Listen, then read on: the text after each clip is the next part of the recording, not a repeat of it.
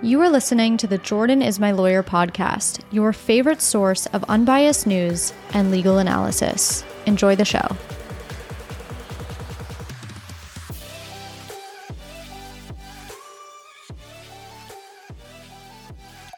Welcome back to the Jordan is My Lawyer podcast. Happy Friday. I have 4 stories for you today. So the first story is going to be that Supreme Court case, Allen versus Milligan, controversial case surrounding the Voting Rights Act. So I'm going to cover that in pretty good detail. That's going to cover the first half of the episode, and then the last 3 stories will be the second half of the episode.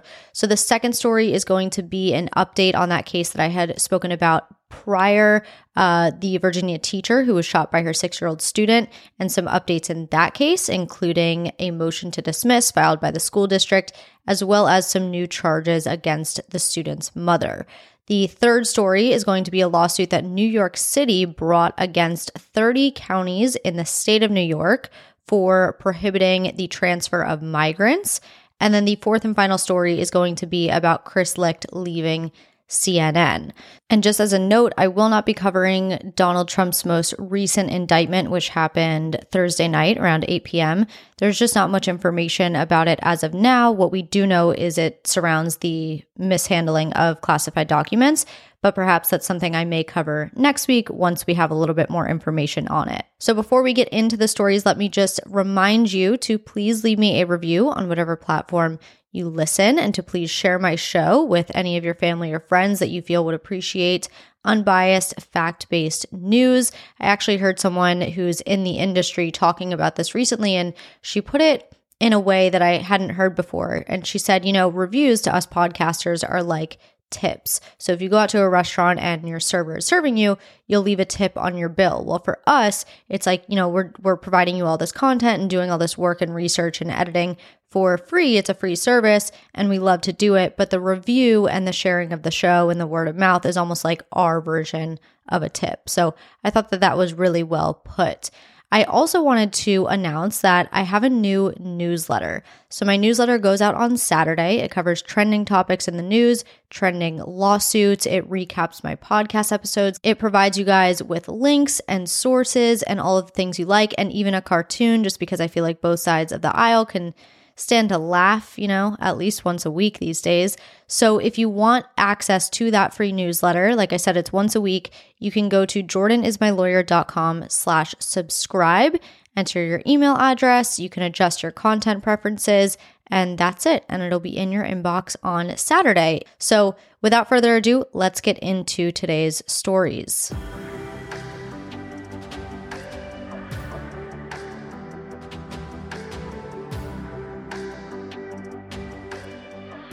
On Thursday, the Supreme Court released its decision in the controversial case of Allen versus Milligan, upholding a portion of the Voting Rights Act. So let's get into what this case is about. Let's talk about a little bit of procedural history so you know what happened in this case before it made its way to the Supreme Court and what the actual issue is. This lawsuit was brought following the 2020 census when Alabama redrew its congressional districting maps.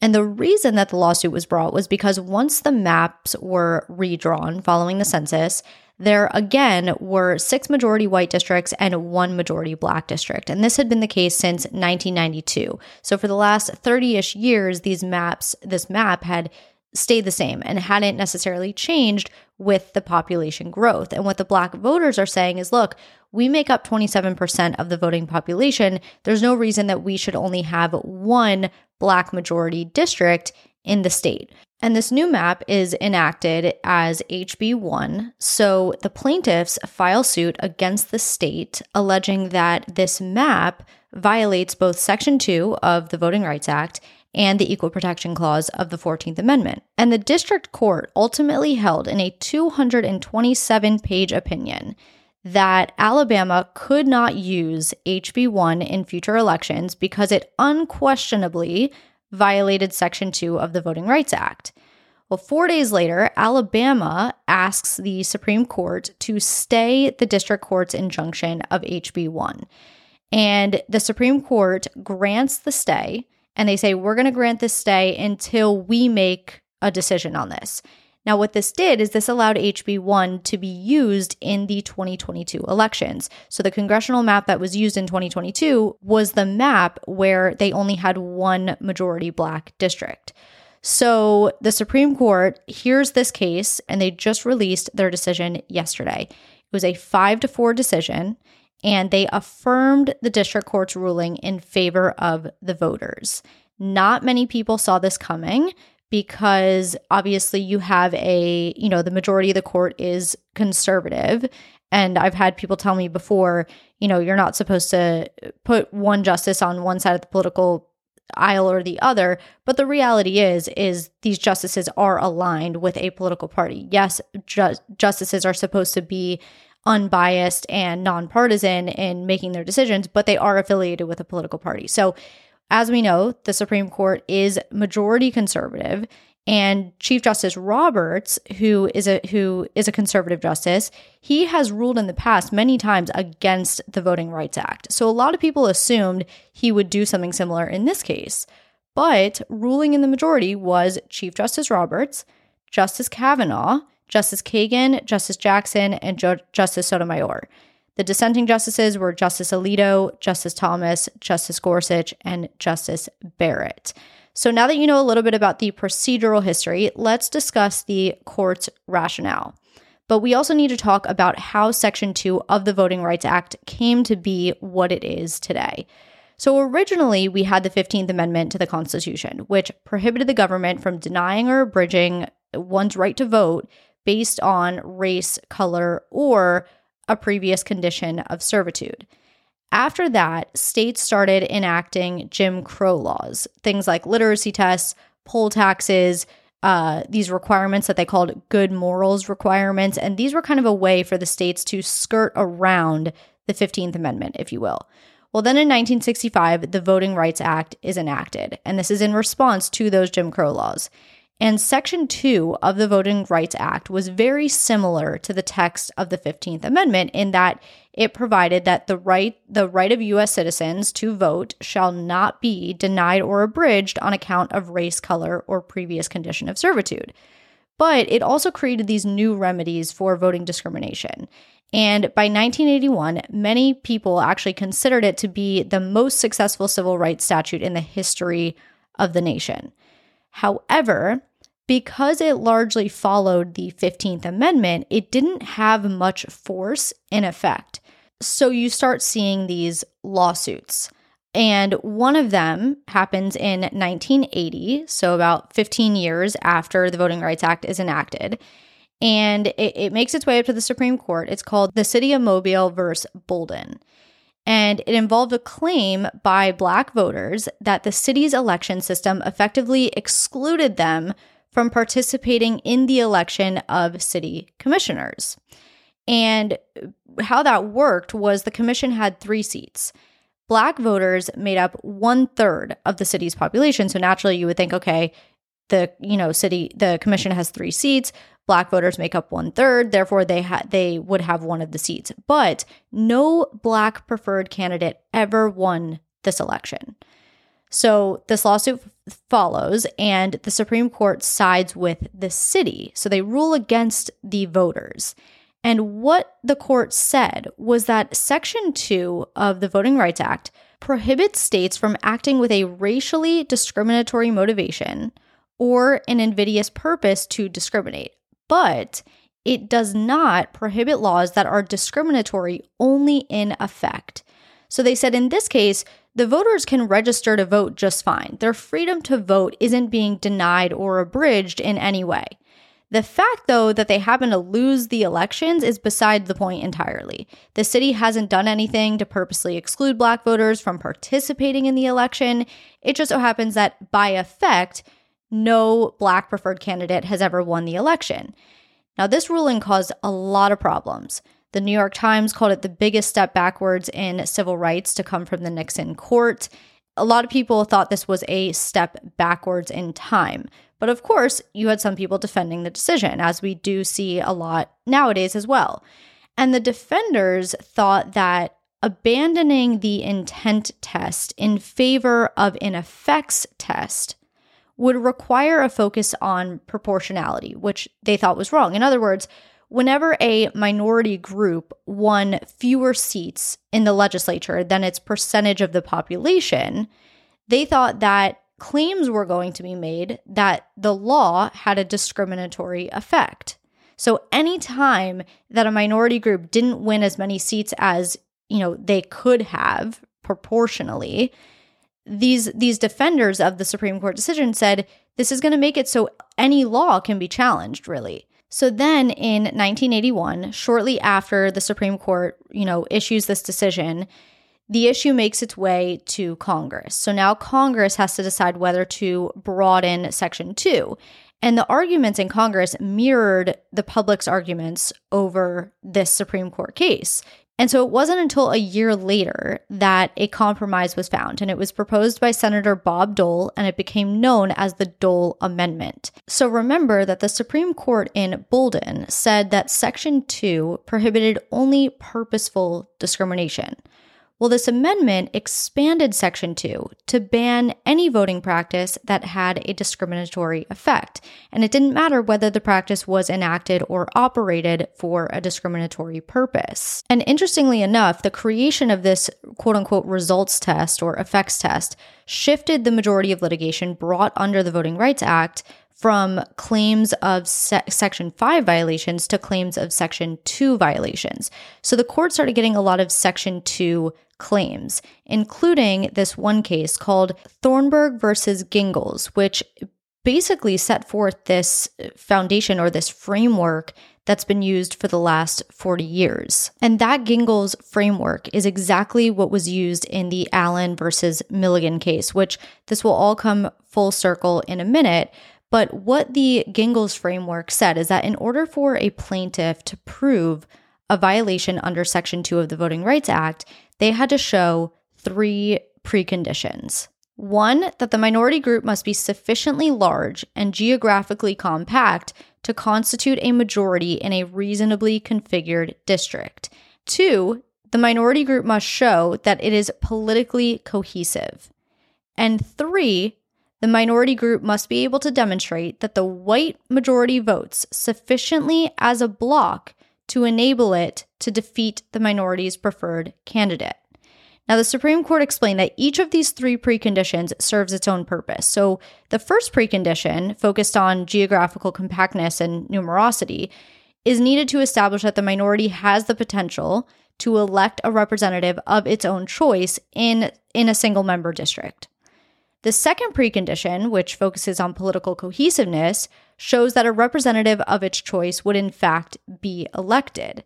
And the third precondition, which is focused on racially polarized voting, establishes that the challenged districting frustrates a distinctive minority vote at least plausibly on account of race. So to bring this full circle, the Supreme Court used those 3 preconditions set forth in Gingles to the case at hand, Allen versus Milligan. So let's look at each of those 3 preconditions and how the Supreme Court ruled on them. And just keep in mind that the Supreme Court's job in looking at this case is to determine if the lower court's analysis was correct. If there was anything erroneous about the lower court's findings, then the Supreme Court would overturn it. But if the Supreme Court finds that everything that the lower court did was fine and their analysis was correct and factual, then they merely just affirm the decision. So the first one, is the minority group sufficiently large and compact? Yes, the court said Black voters could constitute a majority in a second district that was reasonably configured. Because remember, this whole suit is about the fact that they only have one majority Black district when they make up 27% of the population. So what the Black voters are saying is, we need a second district. And in presenting their case, the plaintiffs actually produced 11 different maps that Alabama could enact.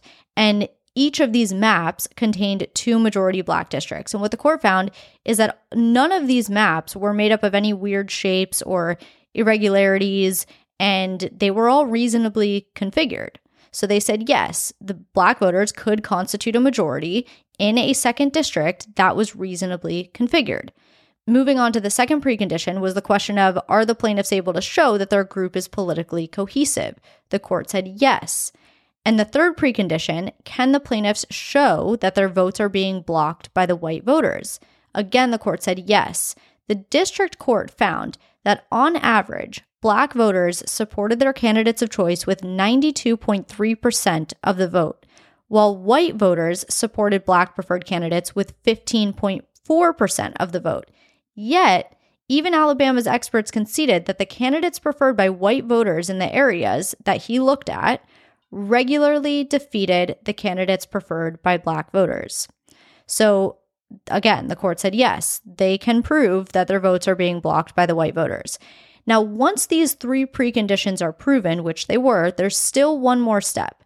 The plaintiff has to show that under the totality of the circumstances, the challenged political process is not equally open to minority voters. And the district court said, yes, the plaintiffs carried their burden under the totality of the circumstances given the racial polarizations of elections in Alabama. And what the majority in the Supreme Court said is, look, there's no reason to disturb the district court's findings here because they found that the district court's findings were careful and factual, and there was no reason to doubt those findings. So all in all, the Supreme Court looked at these factors established in Gingles, and they said, yeah, the district court was right. They answered all of these questions in the affirmative, and there's no reason for us to think otherwise. We agree with the district court. Now, in the dissent, which was written by Justice Thomas and joined by Justice Gorsuch and joined in part by Justice Barrett and Justice Alito, Justice Thomas wrote that the majority opinion had, quote, fossilized all of the worst aspects of our long deplorable vote dilution jurisprudence. He also said, quote, these cases are yet another installment in the disastrous misadventure of this court's voting rights jurisprudence, end quote. So it's safe to say he's not too happy with the decision. What happens from here? So there will be a new congressional map in effect for the 2024 elections, in which case there will be 2 Black majority districts instead of 1. And that could increase Democratic efforts to regain majority in the House because currently the Alabama House is controlled by Republicans, but it's only narrowly controlled. So it's 222 to 212. So it could be enough to allow them to regain the majority. But all of this to say, and what all of this means, is that there will now be 2 majority Black districts in Alabama, proportionate to the population. So per usual, I have this opinion linked on my website. You can also scroll all the way down. I think it's on page 100, maybe page 90, something like that. And in the appendix, there's actually a picture of the maps that the plaintiffs produced for the court, those 11 possible options.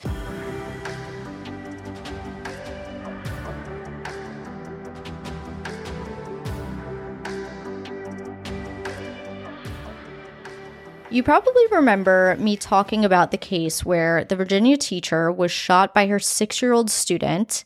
And when I originally reported on this case, I talked a lot about how the school had handled the incident on the day that it happened, meaning there were a lot of people who were put on notice that this little boy not only had behavioral issues, but also there was possibility that he had brought a gun to school that day and the administration wasn't really doing anything about it, specifically the assistant principal. So the teacher sued the school after she was shot for gross negligence, for not doing anything about it. And the most recent update in that suit, there's actually 2 updates, so it's kind of a 2-part story. But the first is that the school board has sought to dismiss this case. And their argument is based on the fact that the teacher's injuries are covered under Virginia's Workers' Compensation Act, and therefore she can't sue the school district or individuals working at the school. And the second part of the story is that the student's mom has had new charges brought against her. So she had state charges brought against her, and now she has 2 federal charges. So we'll talk about those as well. But let's first talk about the school's motion to dismiss. It's actually called a plea and bar, but it's similar to a motion to dismiss. So what they're saying is that Virginia's Workers' Compensation Act covers injuries by accident arising out of and in the course of employment. Now, this question is likely going to come down to whether the gunshot arose out of the course of employment.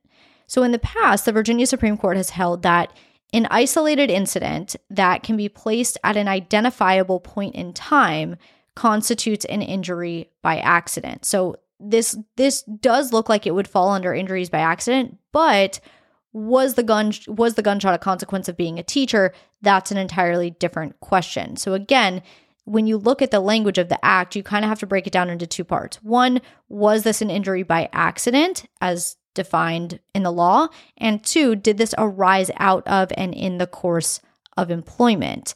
Let's look at some cases that the Virginia Supreme Court has said, yes, this does arise out of employment, and see if we think this is similar or not similar. So in one case, the Virginia Supreme Court held that a man who collapsed while working at a coke oven, which is this really hot oven where a coal-based fuel is made. This man was in otherwise great health, and he just collapsed while working at the oven one day.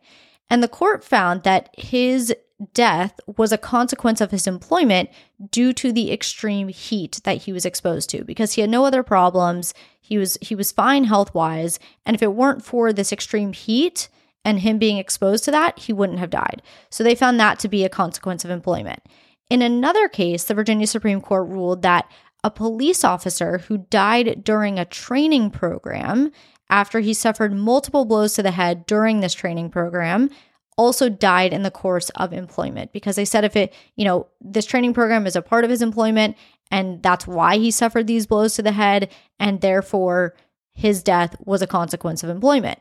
So now let's bring this back. When and if a teacher is shot by a student, is this an injury that would be considered a consequence of employment?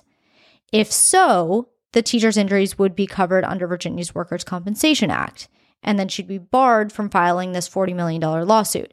Keep in mind, she was offered workers' comp back when this happened, and she denied it. So she thereafter filed the lawsuit, and now the school district is saying, no, this should be covered under workers' comp, because obviously they don't want to pay $40 million.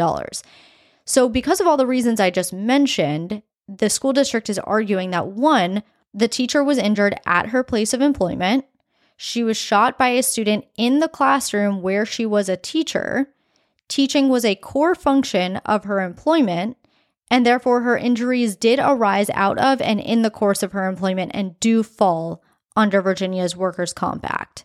The school district also argues, and this is quite an interesting argument to make just because I think it can be controversial, but I mean, in the court of law, you kind of just got to throw everything out there to defend your case. But they're also arguing that because school violence and gun violence in schools is on the rise, that at this point, it's kind of a reality that teachers have to face, and they know signing up for this job that is one of the consequences.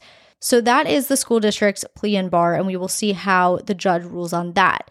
As for the student's mom, she had previously had state charges brought against her for child neglect, as well as endangering a child by reckless storage of a firearm. She pled not guilty to both of those, and her trial is scheduled for August.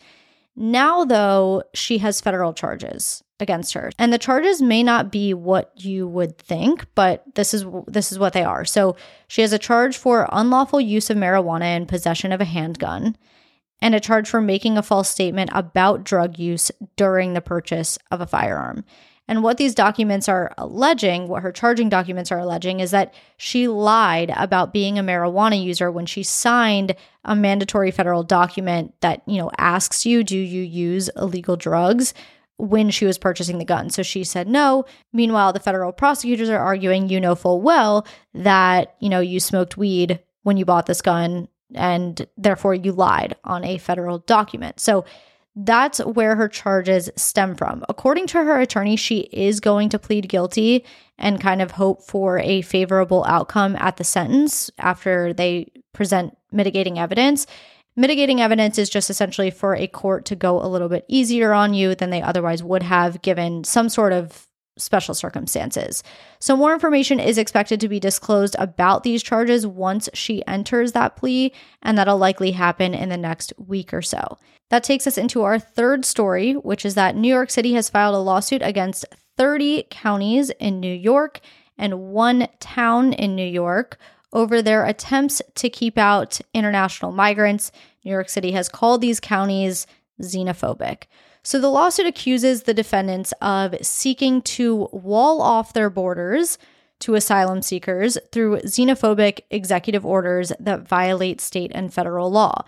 Essentially, what's happening is that migrants are flooding New York City. New York City is running out of room.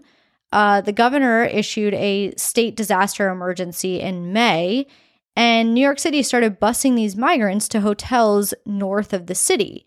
In response to that, these counties and towns where the hotels are located have issued orders and declarations that basically threaten penalties against New York City and any hotel or business that aids in the relocation of migrants. So now migrants have nowhere to go. The city keeps getting more crowded by the day. And now New York City is suing these counties for not allowing these migrants to come into their county or into their town. Specifically, what the lawsuit says is, quote, "The city and the state of New York are in the midst of a humanitarian crisis.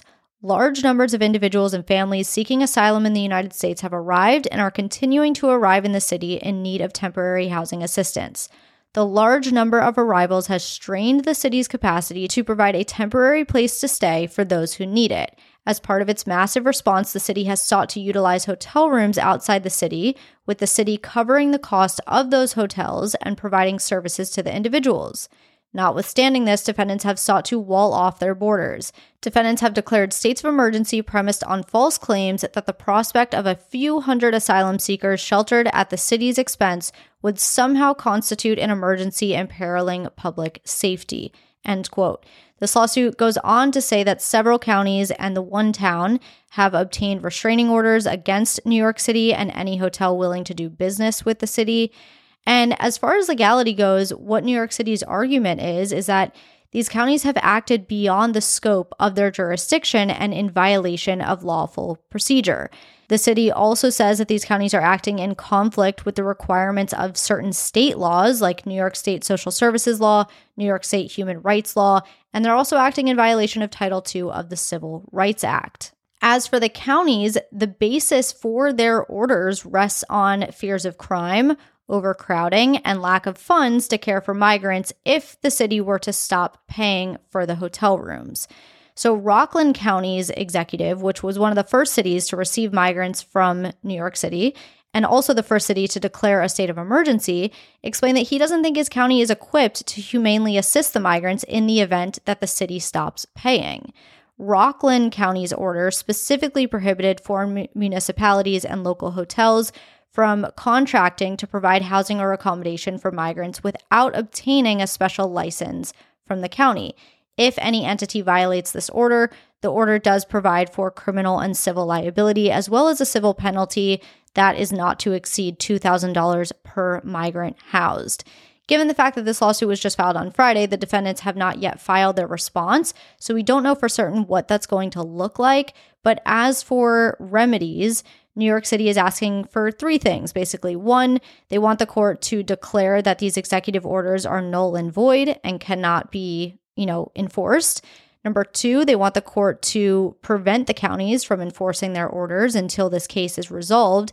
And three, they're asking for a permanent injunction, which kind of contradicts the previous request, which would be a temporary injunction. But typically plaintiffs, will just ask the court for everything, hope for the best, and hope the court gives them everything they're asking for. So that is New York City's case against these counties. Obviously, we will know more once the defendants file their answer, but I thought that was an interesting one to talk about nonetheless. That takes us into our fourth and final story, and a rather short one, which is that, as I'm sure you may have heard, CNN CEO Chris Licht was fired this week. Why? Seems to be a few reasons. So Licht was with CNN for a little over a year, 13 months. He came in at a time where CNN was trying out this transition. So they were trying to go a little bit more center, not so anti-Trump.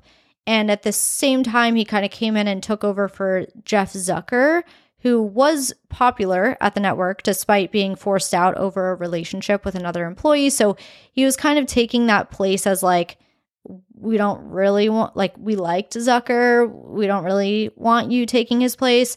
But also he came in and, of course, this transition was in effect too. So safe to say his job wasn't going to be easy. He knew it. The parent company knew it. But anyway, over his tenure, ratings dropped. And it turns out people were not as into the less polarizing nature of, what CNN was trying to do as CNN maybe thought they would be. So during the first quarter of 2023, CNN averaged 478,000 total viewers daily, which was down 27% from what the network was averaging in the first quarter of 2022. And that number has only continued to drop. Recently, he had faced criticism following the Trump town hall. And then most recently came this profile of Licht in The Atlantic, which is behind a paywall, but it's titled Inside the Meltdown at CNN. And that seems to have been his nail in the coffin, so to speak. In CNN's own article about Licht's departure, they wrote, quote, Licht's departure capped a tumultuous year for CNN, marked by layoffs, shrinking profits, historically low ratings, the firing of 2 anchors, and rock-bottom employee morale. The chaos that defined the last year also followed several other gut punches to the organization, end quote. And then in a memo to CNN staff, David Zaslav, who is the CEO of CNN's parent company, Warner Brothers Discovery, wrote in part, this morning we are announcing that Chris Licht will be leaving CNN and we will be conducting a wide search internally and externally for a new leader. I have known Chris for many years and have enormous respect for him personally and professionally. This job was never going to be easy, especially at a time of great disruption and transformation, and Chris poured his heart and soul into it. Unfortunately, things did not work out the way we had hoped, and ultimately that's on me. I take responsibility. You've heard me say it many times, CNN has the greatest journalists in the world. We are deeply committed to supporting them and the critical work that CNN does every day. We must get this right, and we will, end quote. And as far as Chris Licht himself, he said in a statement, this was an exciting but incredibly challenging assignment, and I learned a lot over the past 13 months. I've been lucky enough to have had a successful, fulfilling career, and I look forward to my next chapter. I wish the team at CNN the very best, always. That concludes this episode. As always, you can find all sources linked in the podcast description and on my website. Don't forget to leave me a review. Please share this episode with your friends. And don't forget to subscribe to my new newsletter that goes out on Saturdays. Again, it's free, and you can do that at jordanismylawyer.com/subscribe. I will talk to you next week.